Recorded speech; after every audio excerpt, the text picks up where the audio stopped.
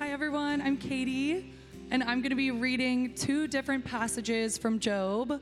The first is Job 38, verses 1 through 11, and then the second is Job 40, 1 through 7.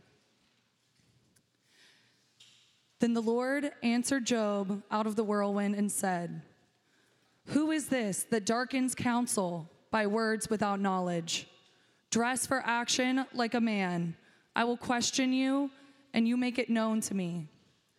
Where were you when I laid the foundation of the earth? Tell me if you have understanding. Who determined its measurements? Surely you know. Or who stretched the line upon it?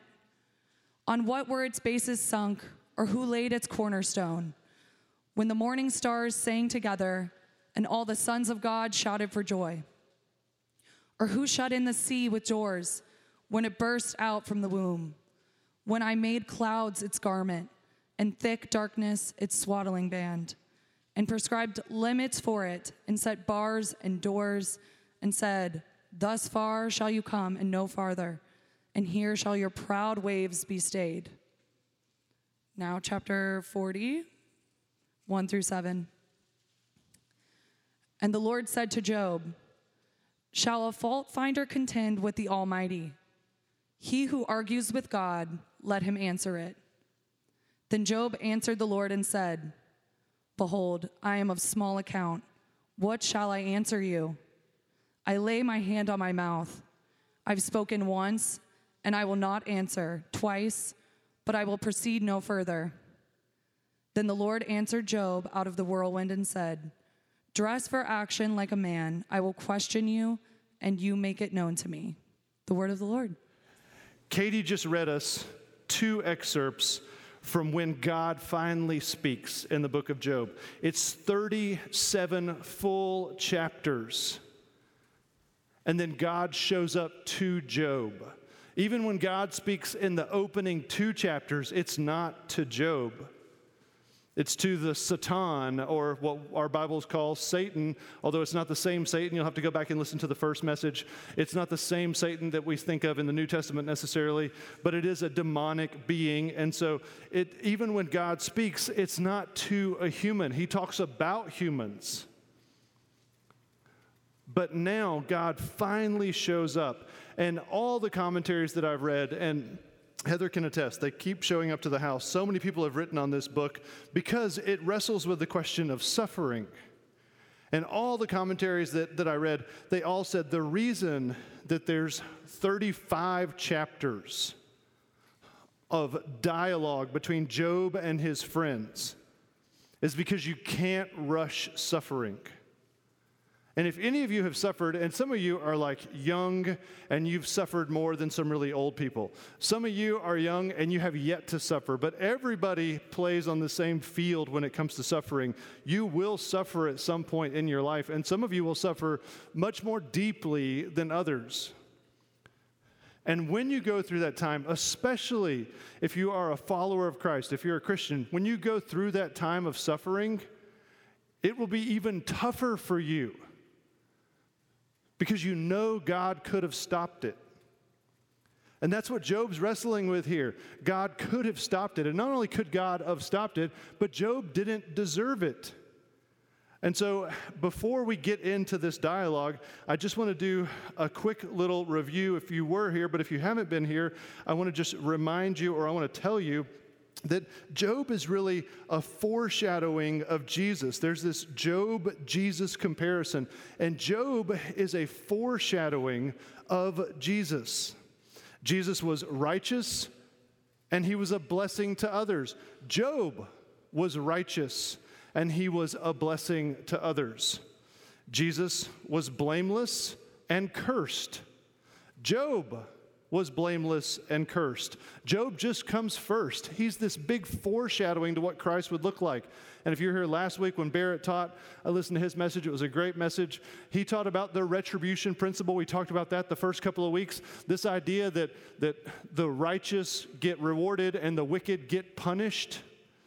The only problem, because there is truth in that, but the only real problem if you keep to a super narrow view of the retribution principle that if you're good, it will be good with you, and if you're bad, God will punish you, is that in that principle, you have no room for Jesus. And Job is paving the way to show us that sometimes innocent people suffer, and the most innocent person ever was Jesus. And he suffered the most. So Job has no idea here that he is being this foreshadowing person of the Lamb of God who is to come. What an incredible mantle to get to wear.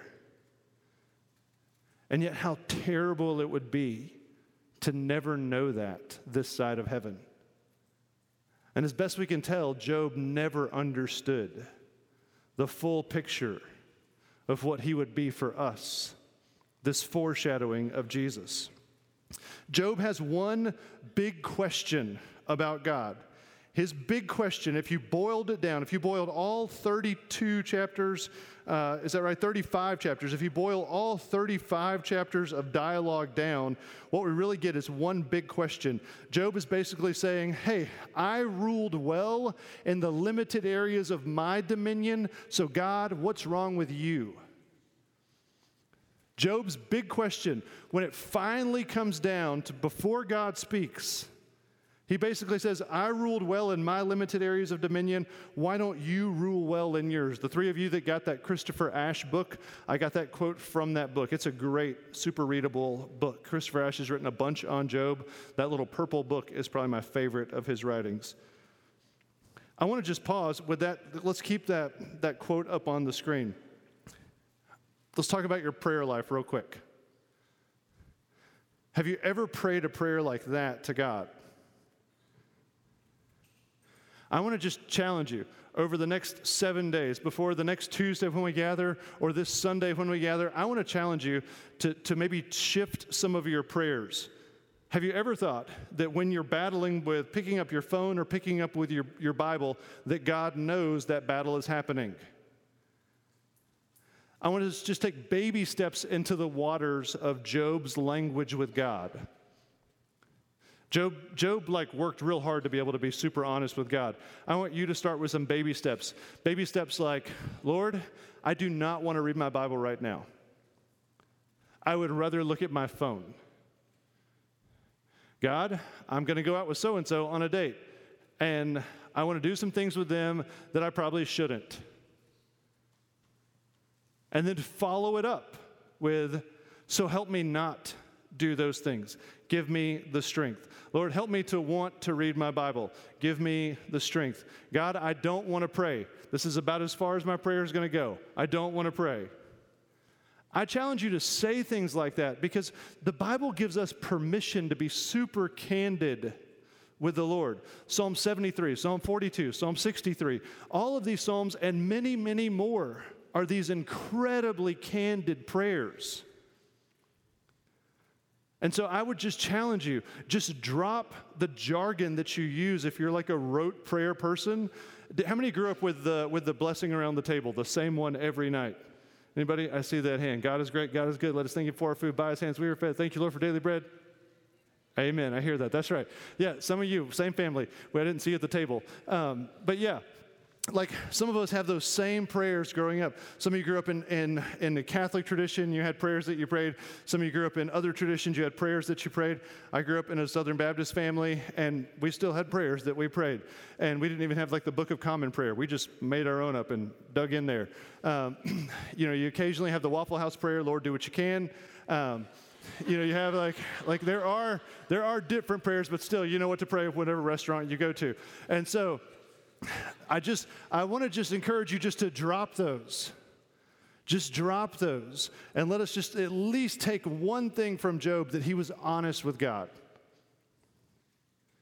Now, the hard thing about honest prayers, and this is what we're going to see with Job tonight.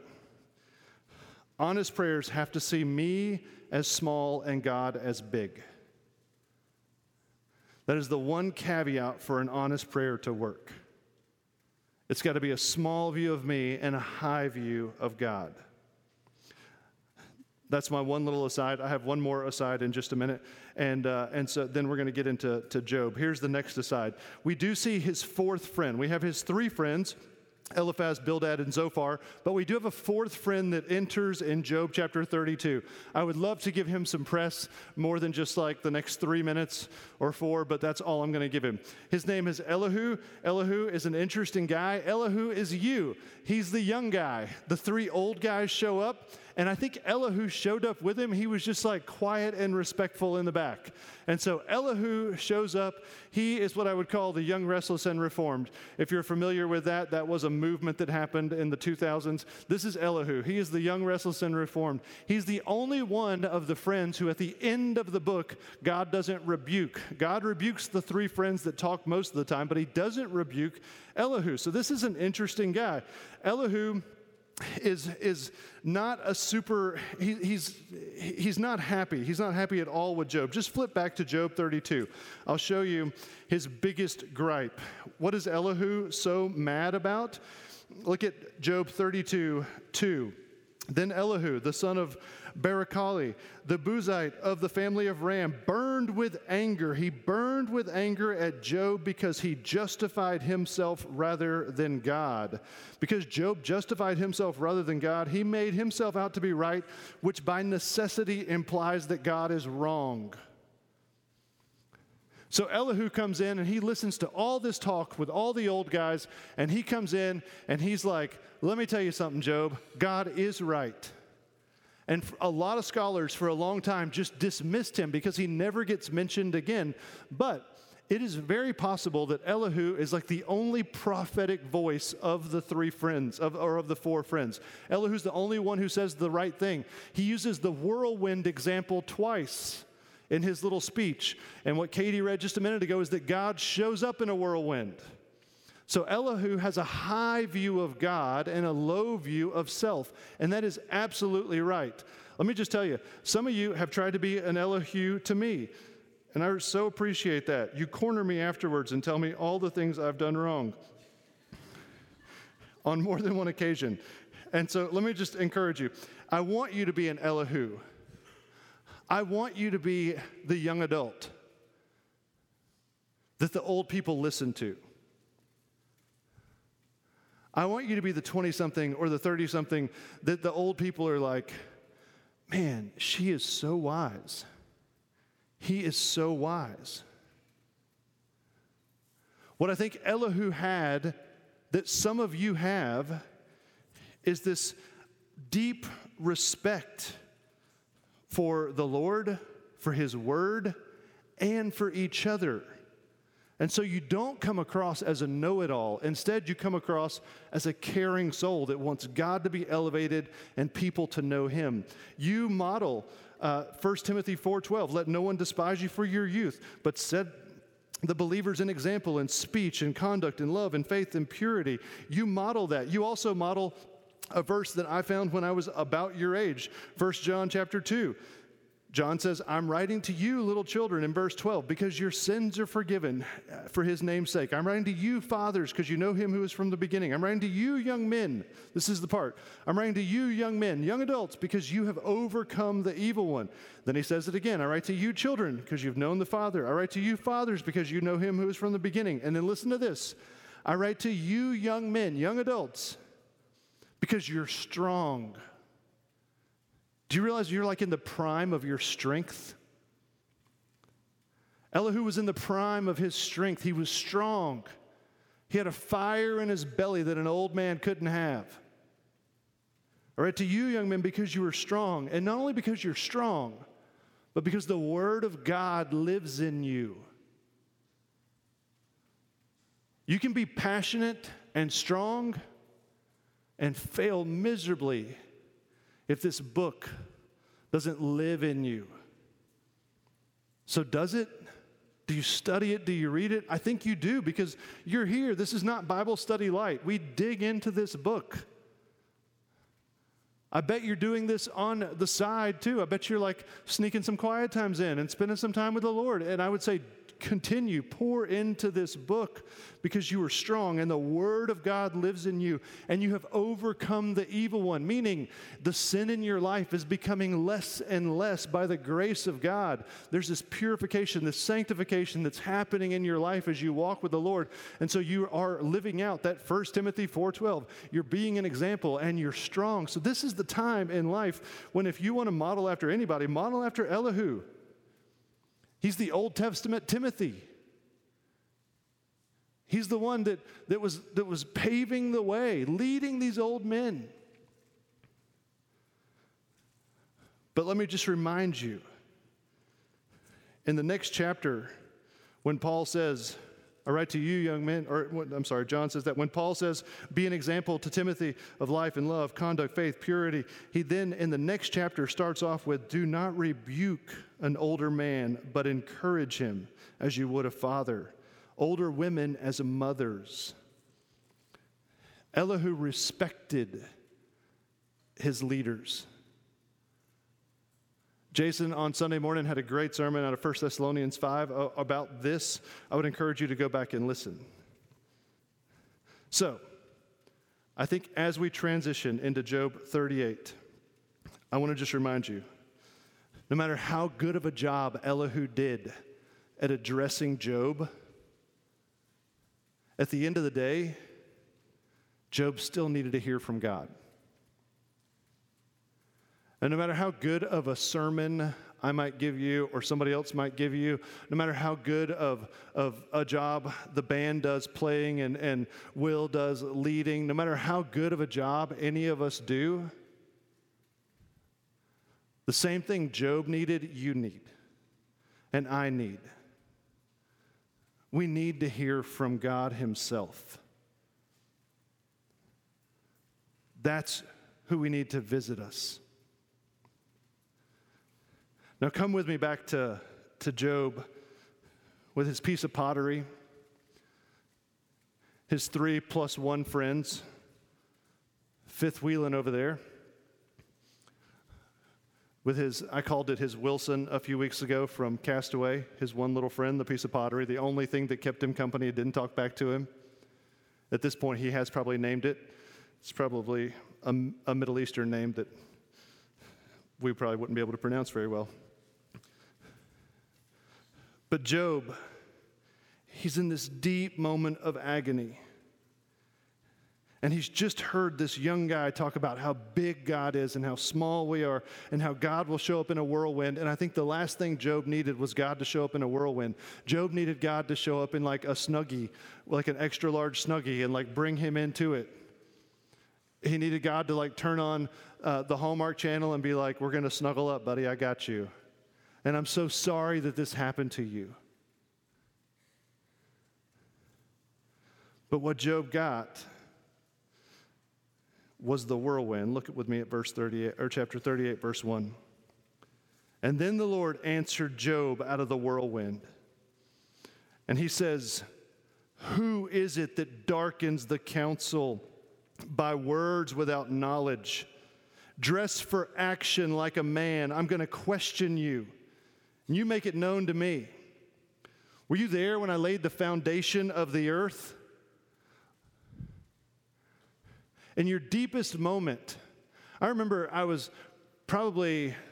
had graduated college and I had met this girl that I was like, maybe that's the girl that I'm going to marry. And I remember some really godly people, influential folks in my life, and they were giving me very conflicting advice. Some would say, yeah, I think that is her. And some would say, no, I don't think that's her. And I remember leaving church one Sunday morning, and I was just mad. I was mad at God because he put this girl and he put other girls in my path, and I was like, this is it, this is the one. And then the door would just shut, and I realized it wasn't these voices that were telling me, go for it, don't go for it. It was God who was closing the door. And it was one of the first times in my life I realized I wasn't mad at a human, I was mad at God. Why doesn't he just open the door? What's wrong with him?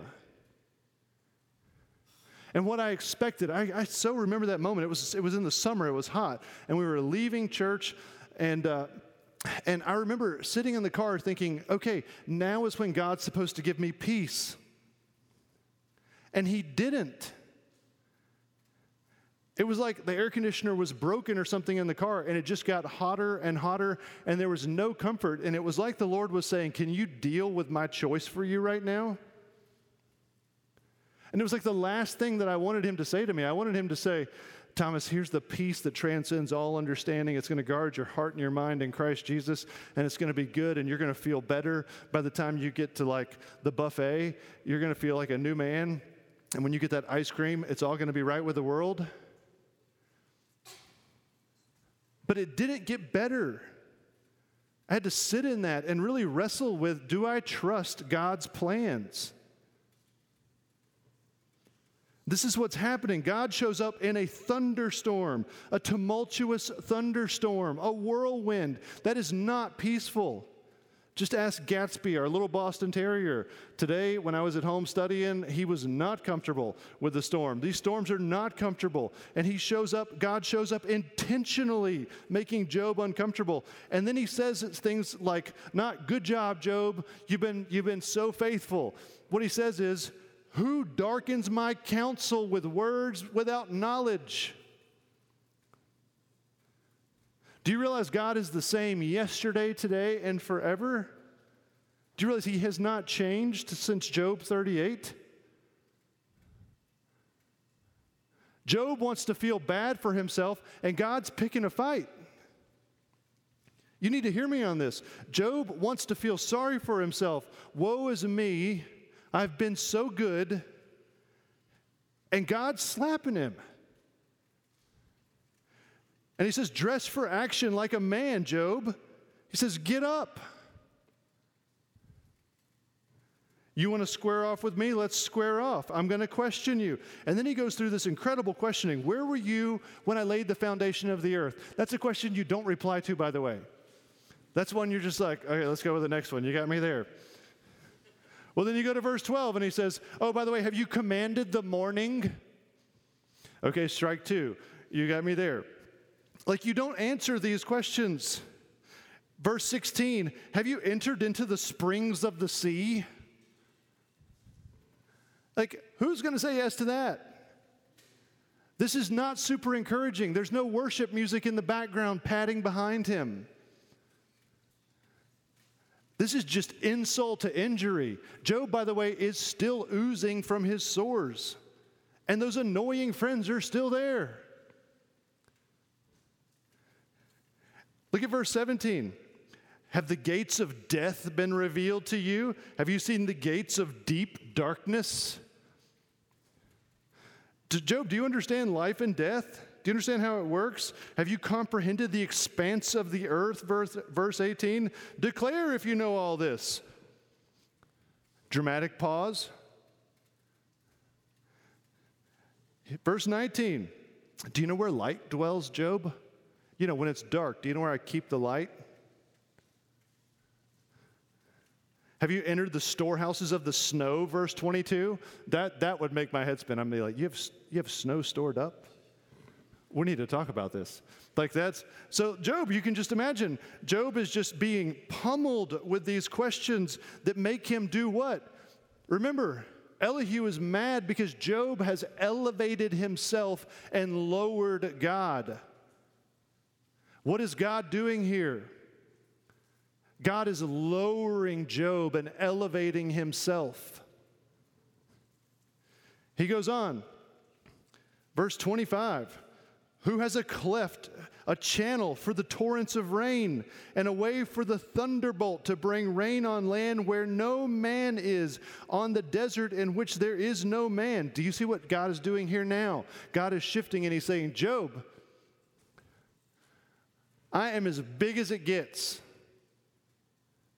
And by the way, do you know that I care about the desert where no human lives? I take care of all the stuff that no one will ever see. There's been a few times deep in the mountains when I've gone on climbing trips that we'll get someplace really remote and we're up high somewhere and you'll pull up over a ledge and you set up and you look and you see this flower and you just think, I don't know that anyone else in the world will ever see this flower. This flower was here before I got here, and this flower will be here after I leave. God put this flower here because he likes it here. Are you reading between the lines? Because here's what's happening. God is showing Job, I am as big as it gets.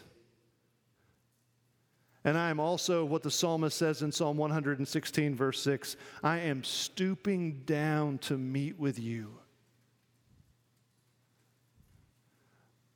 In between the lines of all of this language that is so strong, that is not comforting, is the comforter.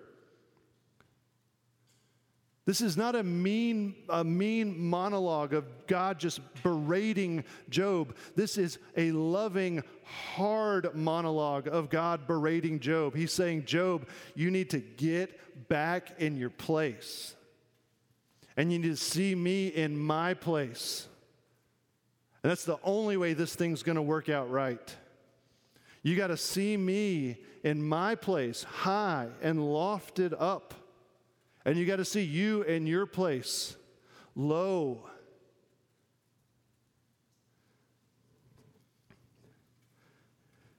God reveals multiple things about himself in chapters 38 through 41. He reveals that he has a cosmic, interwoven, indisputable plan. He reveals that he has intentionally designed all things, including Job's suffering, for that plan. And by the way, he has designed you for that plan, just like he made you on purpose, just like you are. You are fearfully and wonderfully made for his plan. God delights in his plan. You should read about the ostrich. The ostrich is a fascinating thing. It starts in chapter 39 in verse 13. I won't read it to you. You should go read it. God gives this really long explanation of an ostrich. It's very interesting. And so God loves his plan. He delights in his plan. And this also shows he has a watchful eye. He knows every sparrow that falls. He knows every desert that's there. He knows every drop of rain he puts in the desert or doesn't put in the desert, let alone what he knows about us. Remember, we're the ones he went to the cross for. God also has an intervening hand. But what we see most in this whole deal, as God lifts himself up to his right position and lowers Job to his right position, is that he wants relationship with us. That is what is between the lines of every one of these words on these pages. Chapters 38 through 41 is not just a rebuke of poor Job. It is an invitation of Job. Look how great I am. Look how small you are. And please note that I have stepped out of time and eternity to meet with you. That's how much I value you.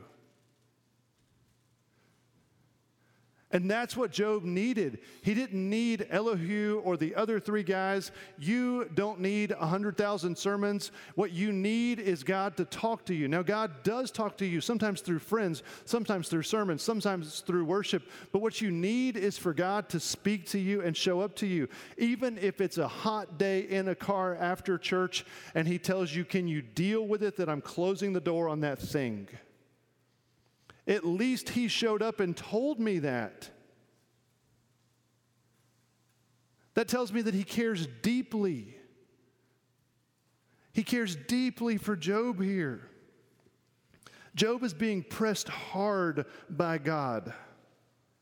And that reminds me of another pressing that we see in Scripture. This past week we were able to go to the Garden of Gethsemane, and there's the garden splits it splits a road. It's on both sides. It is the garden that Jesus prayed in. I think I've got a picture of the olive trees that are up there. This is the private garden that you can go to. If we got to go as a big group, it'd be awesome. I would reserve this garden for you. So we got to go to this garden, and these are olive trees. This is what they look like. There is one olive tree in the Garden of Gethsemane that dates back over 2,000 years. So it would have been in the garden that night in Matthew chapter 26 that Jesus goes and prays. Do you remember Jesus praying 3 times that night? He prays once, Lord, take this cup.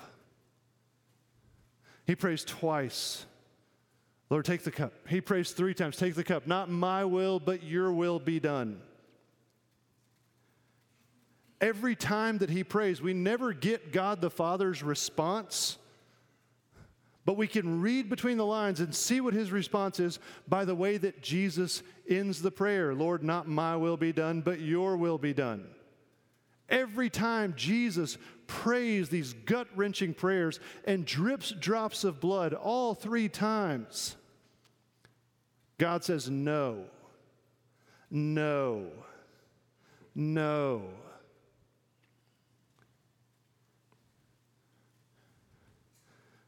And it's fascinating that it took place in this place.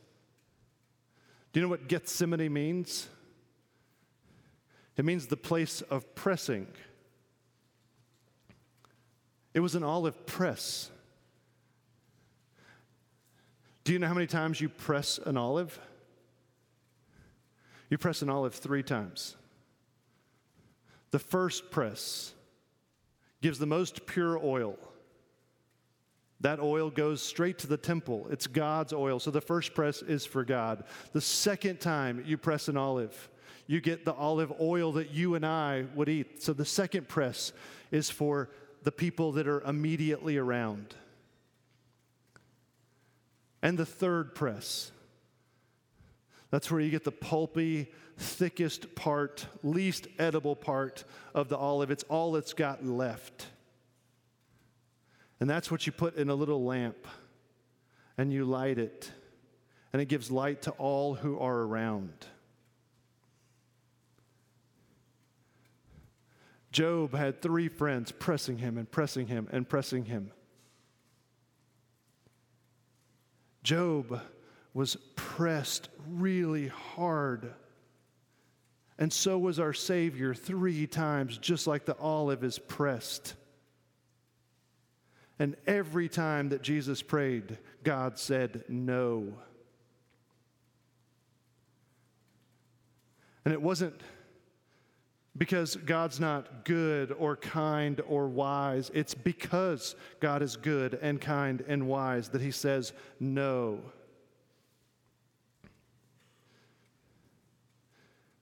So many people walk away from the faith when God says no. When God shows up different than they anticipated. You know what 666 is in the Bible, right? It's the mark of the beast. I saw this past week while we were looking up so many different Bible verses. A man told me, he said, you know what 666 is in John, don't you? And I said, no. He said, look at it. So I looked over in John chapter 6, verse 66, and it says this, and many turned away from following him. Most people would have never made it to chapter 38 in Job. They would have folded and become pagan. But Job hangs on. And what happens when he hangs on? God shows up. The whole line that we studied over and over again in the book of Revelation is you be a conqueror. You don't give up. Remember the verse in 1 John chapter 2. I write to you, young men, young adults, because why? Because you are strong. You are strong, and so you don't quit when things get hard. You don't quit when God doesn't make sense. You hang on, and you wait for him to show up. Make them pry your dead hands off your Bible as you wait for God to show up. Do you realize what happens when you start to understand, as Job is in 38, 39, 40, and 41, that God is big and we are small? You realize this even affects when we get this right, that it is good that I am small, and it is better that he is big, you realize it affects even like super practical things like your body image. You start to appreciate, oh, God made me like this. Oh, God gave me that family. Okay, God didn't give me that family. Oh, God gave me this intellect, but he didn't give me that intellect. Oh, God gave me like non-tanning skin. That one we're still working out. But he gave so-and-so tanning skin. Like all these little things that we spend so much time and energy wrestling with, they start to become just embraced when you realize I'm not the center of it all. He is. He's big and high and lofted, and I am small. And it is amazing that he wants to stoop down and meet with me. You'll be able to say what David said in Psalm 16. Wouldn't it be great if you could say this? David said in Psalm 16, "The boundary lines have fallen for me in pleasant places. I like my life." Like, what if you could say, right now, in this moment, like, I'm good with it. This is where God has me, and I'm good with it. Because you truly understand what God is trying to get into Job's head in these chapters, that God has it all figured out. I learned this expression this past week from an Arab man. He said, I wanted to do something, and he wanted to do something, but a guy who was like over us told us we had to do a different thing, and we looked at each other, and he said, let me tell you an Arabic expression. And I said, tell me an Arabic expression. He said, tie the donkey where the master tells you, even if you know it will fall off a cliff. And I said, okay. And so over and over again, when I would want to do something, but somebody else would want to do something else, and we conflicted, he said, tie the donkey where the master of the donkey tells you to tie it. I was like, yes, Sam, I will tie the donkey where the master of but it's going to fall off the cliff. And he said, tie it where he tells you. When you start understanding that God has said, this is where I'm tying the donkey, and you're the donkey. Even if you're like, I think I'm going to fall off a cliff. But you start to understand, it's okay. He told me to go here. I'm going to do this thing. I'm going to be his person because he is big and I'm small. I'm telling you, when you get to that place, you will be so usable by the Lord. It will blow your mind. I want you to understand, God is not obligated to make sense, to meet expectations, to meet our time frame, to give explanations. God is obligated to be good and wise and just. Let me say it to you again. God is not obligated to make sense, to meet our expectations, to meet our time frame, or to give explanations. God is obligated to be good and wise and just. And some of the times when he is most good and wise and just are when he does not make sense and he does not meet our expectations or our time frame or give explanations.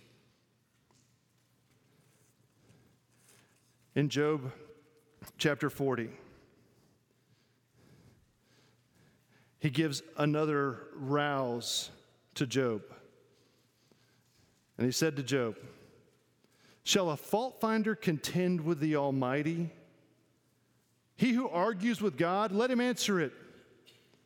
Job finally has enough courage to respond, and Job answered the Lord and said, "Behold, I am of small account. What shall I answer you? I lay my hand on my mouth. I spoken once, I will not answer. Twice I will proceed no further." And the Lord answered Job out of the whirlwind and said, "Dress for action like a man. I will question you and make it known to me. Will you even put me in the wrong? Will you condemn me that you may be in the right?" Here's what God asked of Job, and here's what I'm going to ask of you as we enter into our worship tonight. I hate it if you're in a spot of hurting. My heart breaks for you. But I think the very best thing we can do is square off with exactly what God told Job. A high view of God, a small view of me, opens the door to both knowing and loving God and accepting where He's put me. To receive that, I'm going to have to toughen up and accept God's position and mine. I've got to be able to tie the donkey where the owner tells me. So here's my admonition for you tonight. I want you, for the next 15 minutes as we sing, to stop feeling sorry for yourself if your expectations haven't been met by God. I want you to live out Job 40, verse 7. I want you to dress like a man. I want you to act like a grown-up. I want you to start to see that God is big and you and I are small. And He can do whatever He wants with us. So don't ask Him in the next few minutes to give you that husband or wife or that job or that thing. Just stop it.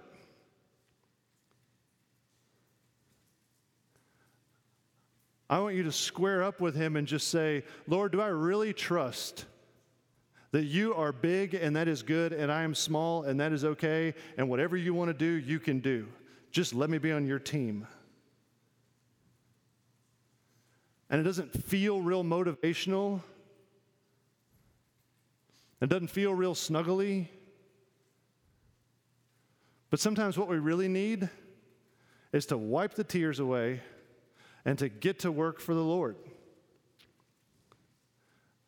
And we need to stop thinking, what about this? What about that? When's He going to do this? When's He going to do that? And just start thinking, this is life, and this is where the donkey is tied, and can I deal with it? Can I deal with Him being God and me not? Our greatest example of that is Jesus in the garden. Jesus could have called a legion of angels to come and rescue Him. Thousands and thousands of angels.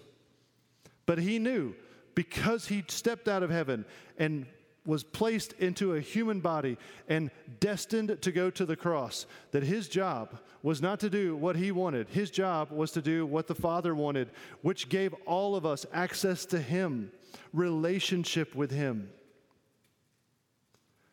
Thank the Lord, according to Philippians 2, that He humbled Himself greatly and modeled what it's like to be the perfect human and let God the Father do His thing to even His own Son. So let's let Him do what He wants with us, and let's be okay with it, because He's God. And He promises at the end of the day that He will be good, and that He is wise, and He is just, and He is kind. Let's just let Him finish what He started. So stand with me as I pray.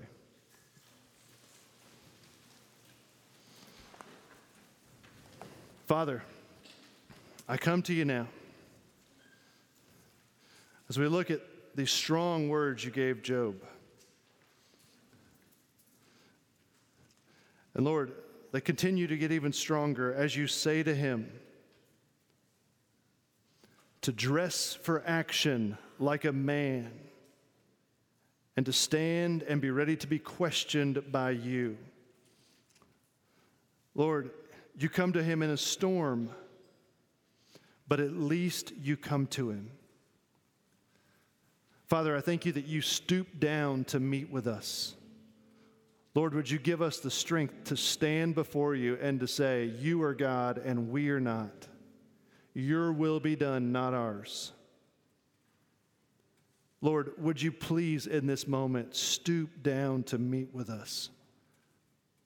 Because more than the answers to our prayers, we need the one who answers prayers to show up.